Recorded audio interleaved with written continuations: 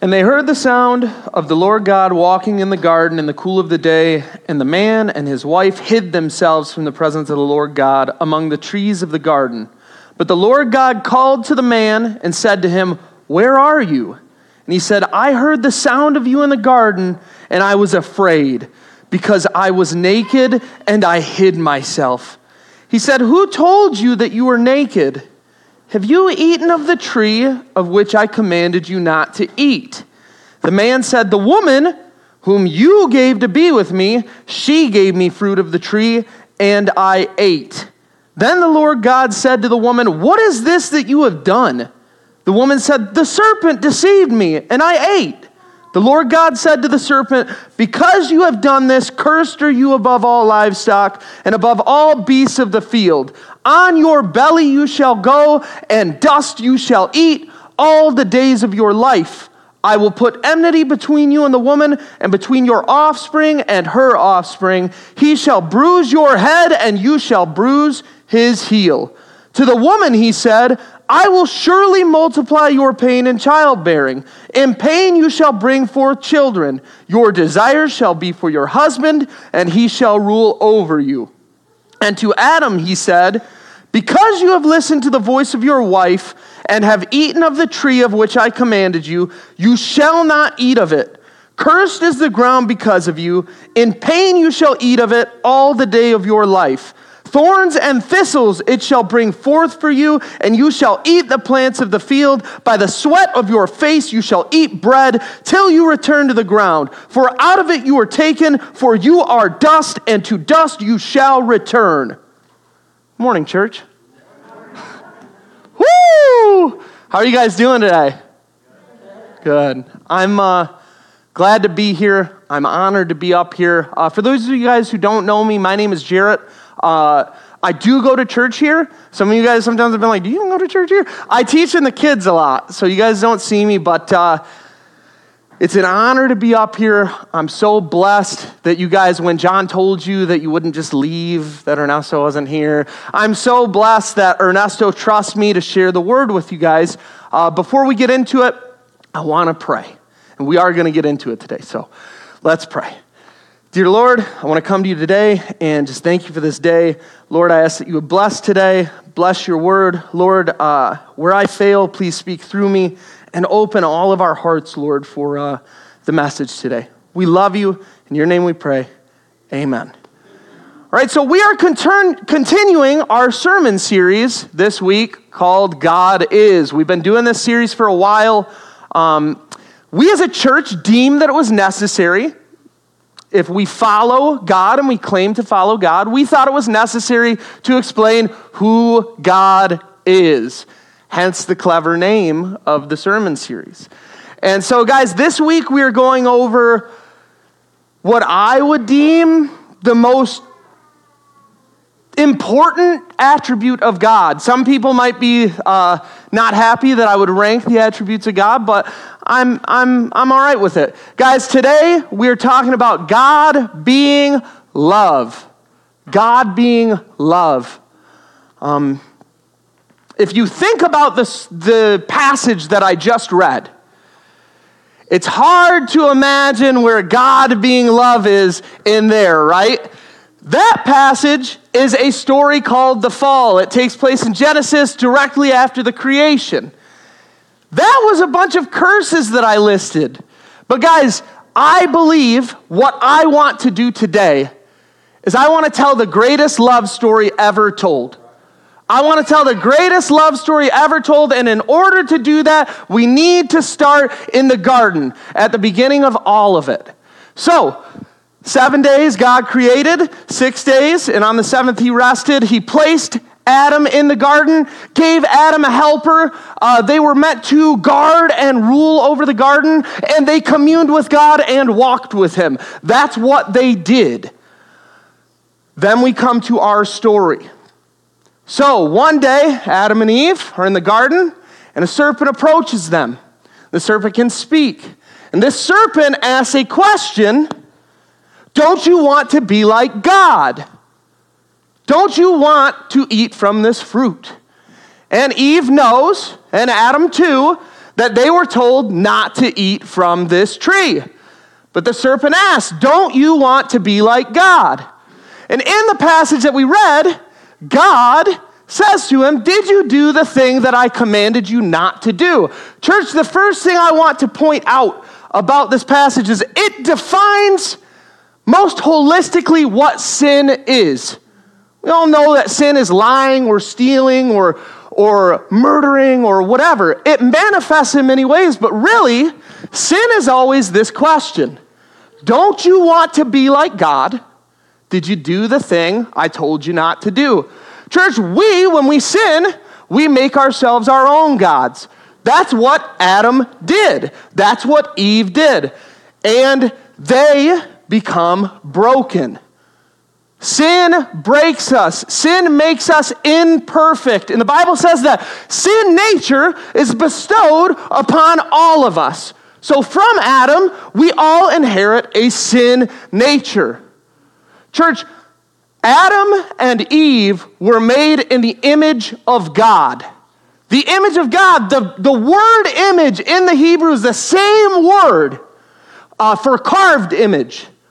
So the same word that's used for a carved image of Dagon or a carved image of Baal or a carved image of a king set to represent the king in the city, that same image is used here. That same word is used here. Guys, the book of Genesis wants us to understand we as humans were made to look like God. That is our purpose. We were set on this earth to look like God, to represent Him. When creation looks at us, they're supposed to think of the Creator and praise Him. But church, the snake saw the image of God. Wow. The snake saw the image of God, and he hated it. He hated it. We learn later the snake is Satan, the adversary. The snake hates the image of God. The snake thinks he's better than God, and so the snake breaks the image of God. We get an image shattered. Church, in this moment, mankind has their purpose removed from them. Church, have you ever wondered why people are so sad in this world? Why people are so alone? Why people strive to figure out their purpose? It's because long ago, our purpose was stolen from us. Church, this is the dilemma of Scripture. This is our dilemma. All of us have had our purpose removed. If God is love and He loves us, will He allow that to be? That's the question that drives Scripture. And so I want to turn now to Psalm 136. Psalm 136. We're going to be a little bit all over today in the Bible, but this is the next thing. If the question is, how will God fix what Adam and Eve broke? How will God restore our purpose? Church, I believe this passage answers that question. This passage defines God's love. I'm going to read this passage twice. The first time I want you guys to listen. Tell me what you think this passage is about. It says, give thanks to the Lord, for He is good, for His steadfast love endures forever. Give thanks to the God of gods, for His steadfast love endures forever. Give thanks to the Lord of lords, for His steadfast love endures forever. To Him who alone does great wonders, for His steadfast love endures forever. To Him who by understanding made the heavens, for His steadfast love endures forever. To Him who spread out the earth above the waters, for His steadfast love endures forever. To Him who made the great lights, for His steadfast love endures forever. The sun to rule over the day, for His steadfast love endures forever. The moon and stars to rule over the night, for His steadfast love endures forever. To Him who struck down the firstborn of Egypt, for His steadfast love endures forever, and brought Israel out from among them, for His steadfast love endures forever. With a strong hand and an outstretched arm, for His steadfast love endures forever. To him who divided the Red Sea in two, for his steadfast love endures forever. And made Israel pass through the midst of it, for his steadfast love endures forever. But overthrew Pharaoh and his host in the Red Sea, for his steadfast love endures forever. To him who led his people through the wilderness, for his steadfast love endures forever. To him who struck down great kings, for his steadfast love endures forever, and killed mighty kings, for his steadfast love endures forever. Sihon, king of the Amorites, for his steadfast love endures forever. And Og, king of Bashan, for his steadfast love endures forever. And gave their land as a heritage, for his steadfast love endures forever. A heritage to Israel, his servant, for his steadfast love endures forever. It is he who remembered us in our low estate, for his steadfast love endures forever. And rescued us from our foes, for his steadfast love endures forever. He who gives food to all flesh, for his steadfast love endures forever. Give thanks to the God of heaven, for his steadfast love endures forever. Church, what's the point of the passage? His steadfast love endures forever. I'm sick of saying it. Absolutely. But church, this use of repetition signals to us what the meaning of the passage is. The psalmist wants us to know that God's steadfast love endures forever. But that is only one section of a two-stanza structure. The first part, so all of the lines preceding, for his steadfast love endures forever, define the reason why we can know that God's steadfast love endures forever. And so, church, the psalmist here is defining to us how we can know that God's steadfast love endures forever. I'm going to read the passage again, but I'm going to remove the for the steadfast love. Now see if you can see what the psalmist is doing. It says, give thanks to the Lord, for he is good. Give thanks to the God of gods. Give thanks to the Lord of lords. So this is an encouragement. Guys, you should give thanks to God because his steadfast love endures forever. But why? It says, to him who alone does great wonders, to him who by understanding made the heavens, to him who spread out the earth above the waters, to him who made the great lights, the sun to rule over the day, the moon and stars to rule over the night. What is that? It's creation, right? This is God's acts in creation. These are not random sentences. The first collection, God's acts in creation. What next? It says, to him who struck down the firstborn of Egypt and brought Israel out from among them, with a strong hand and an outstretched arm, to him who divided the Red Sea in two, and made Israel pass through the midst of it, but overthrew Pharaoh and his host in the Red Sea, to him who led his people through the wilderness. It's the next section. What is that? The Exodus, right? We have images of the Red Sea, Moses. Guys, God's acts for Israel in the Exodus. The next passage, what's after that? It says, to him who struck down great kings and killed mighty kings, Sihon, king of the Amorites, and Og, king of Bashan, and gave their land as a heritage to Israel, his servant. So guys, we get a couple names here. Og, king of Bashan, and Sihon, king of the Amorites. So, guys, we know those guys. They're from Deuteronomy. This is a continuation of Moses' story. God's acts by delivering Israel from kings when they entered into the promised land. And then finally we get, it is he who remembered us in our low estate and rescued us from our foes, he who gives food to all flesh. Rescued us from our foes. Well, perhaps that's Joshua, Judges, right? When we were low, he remembered us. So, church, what I want to assert, the psalmist here is saying that we can best define God's love for us through his acts in history for us. That's how the psalmist understands God's love, and that's how he defines it best. He says, if you want to know that God is steadfast in his love, look at what he's done for you. And so, guys, right now, the psalmist, he's probably writing in the United Kingdom, right? David's time, Solomon's time. So, guys, for him, this passage brings those guys up to date. There is no more history. That's all the history there was from creation till then. And so, guys, for him, he is operating under the assumption of a couple promises that God made.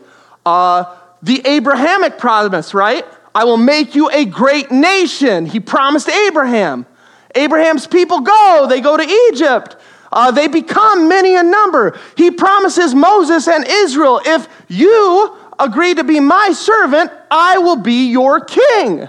And so, guys, Yahweh becomes Israel's king, and he dwells eventually in Jerusalem on a throne. The psalmist is in that state where God lives in the temple amongst Israel. There's a sacrificial system that covers sin. You know, that when they sin, they sacrifice a lamb. It covers sin. And so for this Israelite, it's like, wow, look at how much God loves us. Look at this structure he set up. Look at the acts he's done to show his greatness to the world and how he's involved us.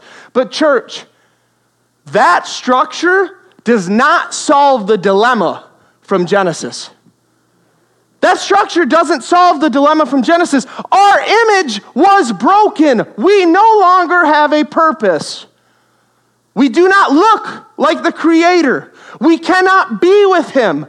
You guys know when the priest would go into the temple, they would tie a rope around him because if he was not totally pure, he would die when he looked at God. That's how far they were removed from God. So that structure, even though the Israelite is praising it, it's not the full picture. Maybe he thought it was. The Jewish people thought it was. They thought he promised to David, this is going to be a kingdom that rules forever. They thought Israel was that kingdom. They were wrong, and we know that. We have the benefit of hindsight. We know that Israel is destroyed. Assyria, Babylon, Persia, take them, and Israel is never restored to the great nation that it once was. They just became a nation in the 60s. That's crazy. Israel is cast out. And so, guys, for the psalmist, he would have been like, what about God's steadfast love? What happened to us? But guys, the psalmist is right. We can look at God's acts in history and know that he loves us. So turn with me, if you will, to John 3:16. It says, for God so loved the world that he gave his only Son, that whoever believes in him should not perish but have eternal life. For God did not send his Son into the world to condemn the world, but in order that the world might be saved through him. Christ is in history for us, for the Israelite, for the psalmist. He is the future. But church, Jesus Christ is God's ultimate act in history. Jesus Christ is literally God embodied. He walked on this earth for 33 years. Every action on this earth by Christ was an act of God. And church, this passage says that he loved you so much that he died on the cross that you might be saved. Church, if we can define God's love through his acts in history, Jesus Christ is the greatest definition of God in human history, and that definition is love. The definition is love. Christ restores our purpose. God was not content with sitting in a throne room and having people worship and sacrificing lambs because we were still separated from him. We were not made for that. We were made to be with him. Church, Christ says to his followers before he ascends, after he rises from the dead, he says, wait, I'm going to send you a helper. Guys, the Holy Spirit comes and lives in the believers of people. Church, what is the change? We go from, you can only go into the temple once a year, and if you're dirty at all, you will die, to the Holy Spirit dwelling in all of us. Church, that is the blood of Christ They no longer need the Lamb. It says, behold, the Lamb of God that takes away the sins of the world and restores your purpose. Amen. Guys, God is love, and God loves you. Guys, I want us to take a couple things away from this truth. I want us to know that God loves you. That's the most important thing. If you don't know that God loves you, if you didn't know that God loved you so much and cared about you so much that he constructed all of human history from creation to Christ to restore your purpose, it's the most important day of your life. I need you to know that. It's why I went to school for all of those years. It's why I toil over the sermons that I toil. It's why all of these people toil. We just want you to know that Christ loves you. That is the most important thing you can know. All of human history points towards Jesus Christ, and everything after him points back to him. Church, in Revelation, there is an image of a dragon being slain. Think back to Genesis, the curse with the woman. It says, I will put enmity between you, the snake's offspring, and the woman's offspring. You will bruise his heel, and he will crush your head. That is fulfilled in Revelation. Church, everything, all of it is this one thing, and it's about you, and you, and you, and you, and all of you. All of human history is just about restoring our purpose. We can look like God again. Obviously not right now. We all sin. We all still make mistakes. We will be made new. But when God looks at us, he sees Christ and he sees perfection. Through Christ, he sees us. Church, our purpose restored. So the first thing, like I said, God loves you. If you want to know about that more, you can talk to me, you can talk to John, you can talk to Sarah, you can talk to Brad. You guys don't know Brad though, maybe? I don't know. You talk to Matt, you talk to Rick. There are tons of people in here who know that their whole goal in this life is to just let people know that Christ loves you and he died for you. So, that's a great sermon. We could be done. But I am not going to be done. I'm sorry. You guys will have to be hungry slightly longer. Guys, I'm not content with leaving it at that. I am not content with leaving it simply as, wow, Jesus loves you. Because if you already know that, amen, but I need more from you. I need more from you, Ricky. So, church, if we can understand God's love through his acts in history, I think the world will define Christ through our acts in history. See, Christian means little Christ. We are supposed to be like him. If we follow Jesus, we aim to be like him. And so, church, the world will understand who Christ is by what we do, by our actions. The same way that we understand God, they will understand him through us. And so, sometimes these actions manifest as actions, right? They're things that we do. I want to use an example. I came up here and was like, we're going to do VBS, Vacation Bible School. And I was like, I need volunteers because we might have 300 kids. We didn't know. We canvassed the neighborhood. Guys, we got like 30 kids. Wasn't that many kids. Guys, we got like 50 volunteers. That's a staggering number of volunteers. I told my buddy who was a pastor in Chicago for 8 years how many volunteers we got, and it stunned him. Guys, when there were 30 kids, some of the volunteers might have looked around and been like, they don't need me here. I could go reclaim my evening. Can watch The Good Wife or something. I don't know. But I don't watch that show. Is that a good show? I don't know. But guys, they could have been like, I'm going to reclaim my evening. But they didn't. One of my volunteers, named Sarah, I'll just name Sarah, she's so great.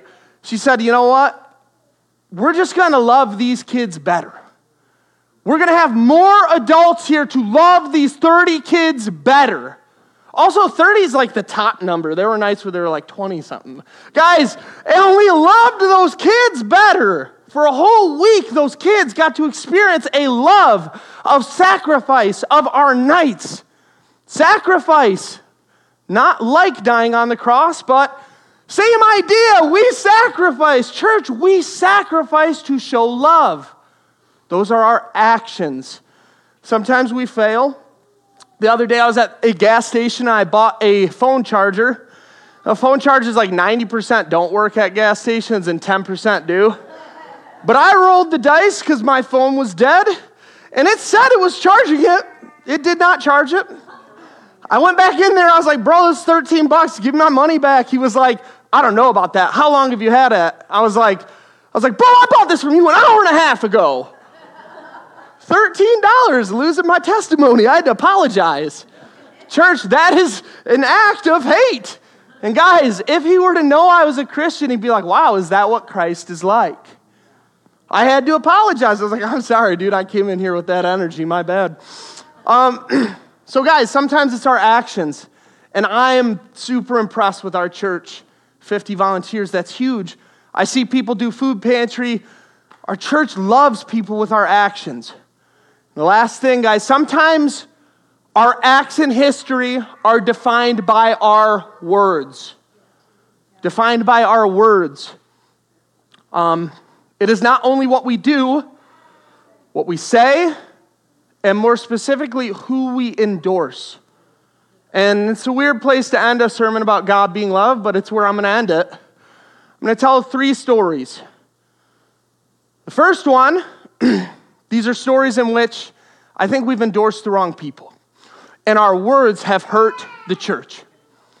The first one is about a man named Ravi Zacharias. Ravi Zacharias is one of the greatest orators of our day. He was a great preacher. He was a prolific writer. And there are probably millions of pastors that got into the pastorate because of Ravi Zacharias. Well, Ravi Zacharias died, and things started to come out about Ravi Zacharias. It turns out he was not who he claimed he was. In fact, he was a monster. He was a sexual abuser. He used God's name to silence women. He used God's name to get what he wanted. It was a horrific thing, and it was tragic. It was devastating. It broke the hearts of pastors everywhere.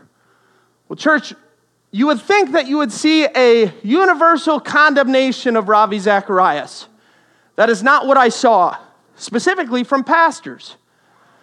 A lot of pastors were having a hard time because he was their hero.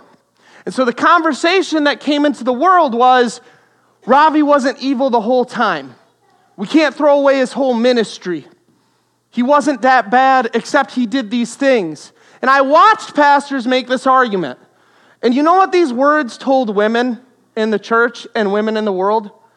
That you do not matter as much to Christ as a pastor's ego, not an ego, a pastor's feelings. Church, we as pastors signaled to the world that we cared about upholding some of this guy's legacy. He should have been universally condemned because that is not the image of Christ that I know. The image of Christ that I know is if someone uses the name of God to do sinful things, they are out. We hurt with that. And it makes me sad. The next one, guys, and this is one I did. I wanted to do one I did because, man, this sounds super condemning if I don't. We all do it. We all make mistakes. Guys, I was thinking about it, and I was having a nightmare. And it had nothing to do with this, but I woke up and I went, Kanye West. Guys, I listened to Kanye West my whole life. I listened to him from his first album. My brother stole it on LimeWire, and it was love at first listen. Guys, I loved Kanye West, and that dude's whole life he was looking for something. And guys, when he claimed that he found Christ, I was like, boom, look at it, dude. Look at the power of Christ. He said he's happy. And then one morning, Kanye West said, I'm a Nazi. And I was like, no, Kanye! No! Come on! Guys, every time I talk to people now, I have to be like, if Kanye comes up, it's like, yeah, but we don't know. Church does not endorse Nazis. It was an endorsement. It was like, yeah, look at how Christ changes you. And then he was like, I'm a Nazi. No. So that one I did. Guys, one more. This one is fairly recent. There's a guy named Oliver Anthony. You guys are probably sick of hearing about him. He wrote a song called Rich Men North of Richmond. It's a political song, fine, whatever. Guys, I have seen people post on Facebook about how this dude is the guy that Christians need to make famous. They post pictures of him with his Bible. And guys, you can argue for the song or not. But guys, my point is not to figure out whether or not the song is hateful towards people on welfare or racist. But the church should be very reluctant to give an endorsement to someone we don't know. The same way I should have been reluctant with Kanye West. Church, I am fundamentally uncomfortable with someone who creates a distinction in this country in Richmond, Virginia, the capital of the Confederacy and the start of the Mason-Dixon line. Is the guy racist? I don't know. That's not the point. The point is the church should not be endorsing these people if we don't know them. Because is Kanye West a totally bad guy? Not the point. Should we uphold Ravi? When was Ravi Zacharias evil? Not the point. It's like we need a hero, church. That's what it seems like. We need someone to represent us in the world. Church, we just talked about our hero for 35 minutes. Maybe 40 minutes. Maybe I went too long. Guys, Jesus Christ bestowed your purpose back to you. He died on the cross even though he didn't want to. The Bible says he sweat blood and asked for the cup to be taken from him, but he did not run. He died because he loves you. The passage says, for God so loved the world, for his steadfast love endures forever, that he gave his only begotten Son, for his steadfast love endures forever, that whosoever believeth in him, for his steadfast love endures forever, shall not perish, but have everlasting life. For his steadfast love endures forever. God loves you. Let's pray. Dear Lord, I ask that you would bless us today. Lord, I ask that you would soften our hearts and open our minds and give us great joy and protect us and bring us back here next week, Lord. We love you and we thank you for all that you've done for us. We love you and we thank you for being love. Amen.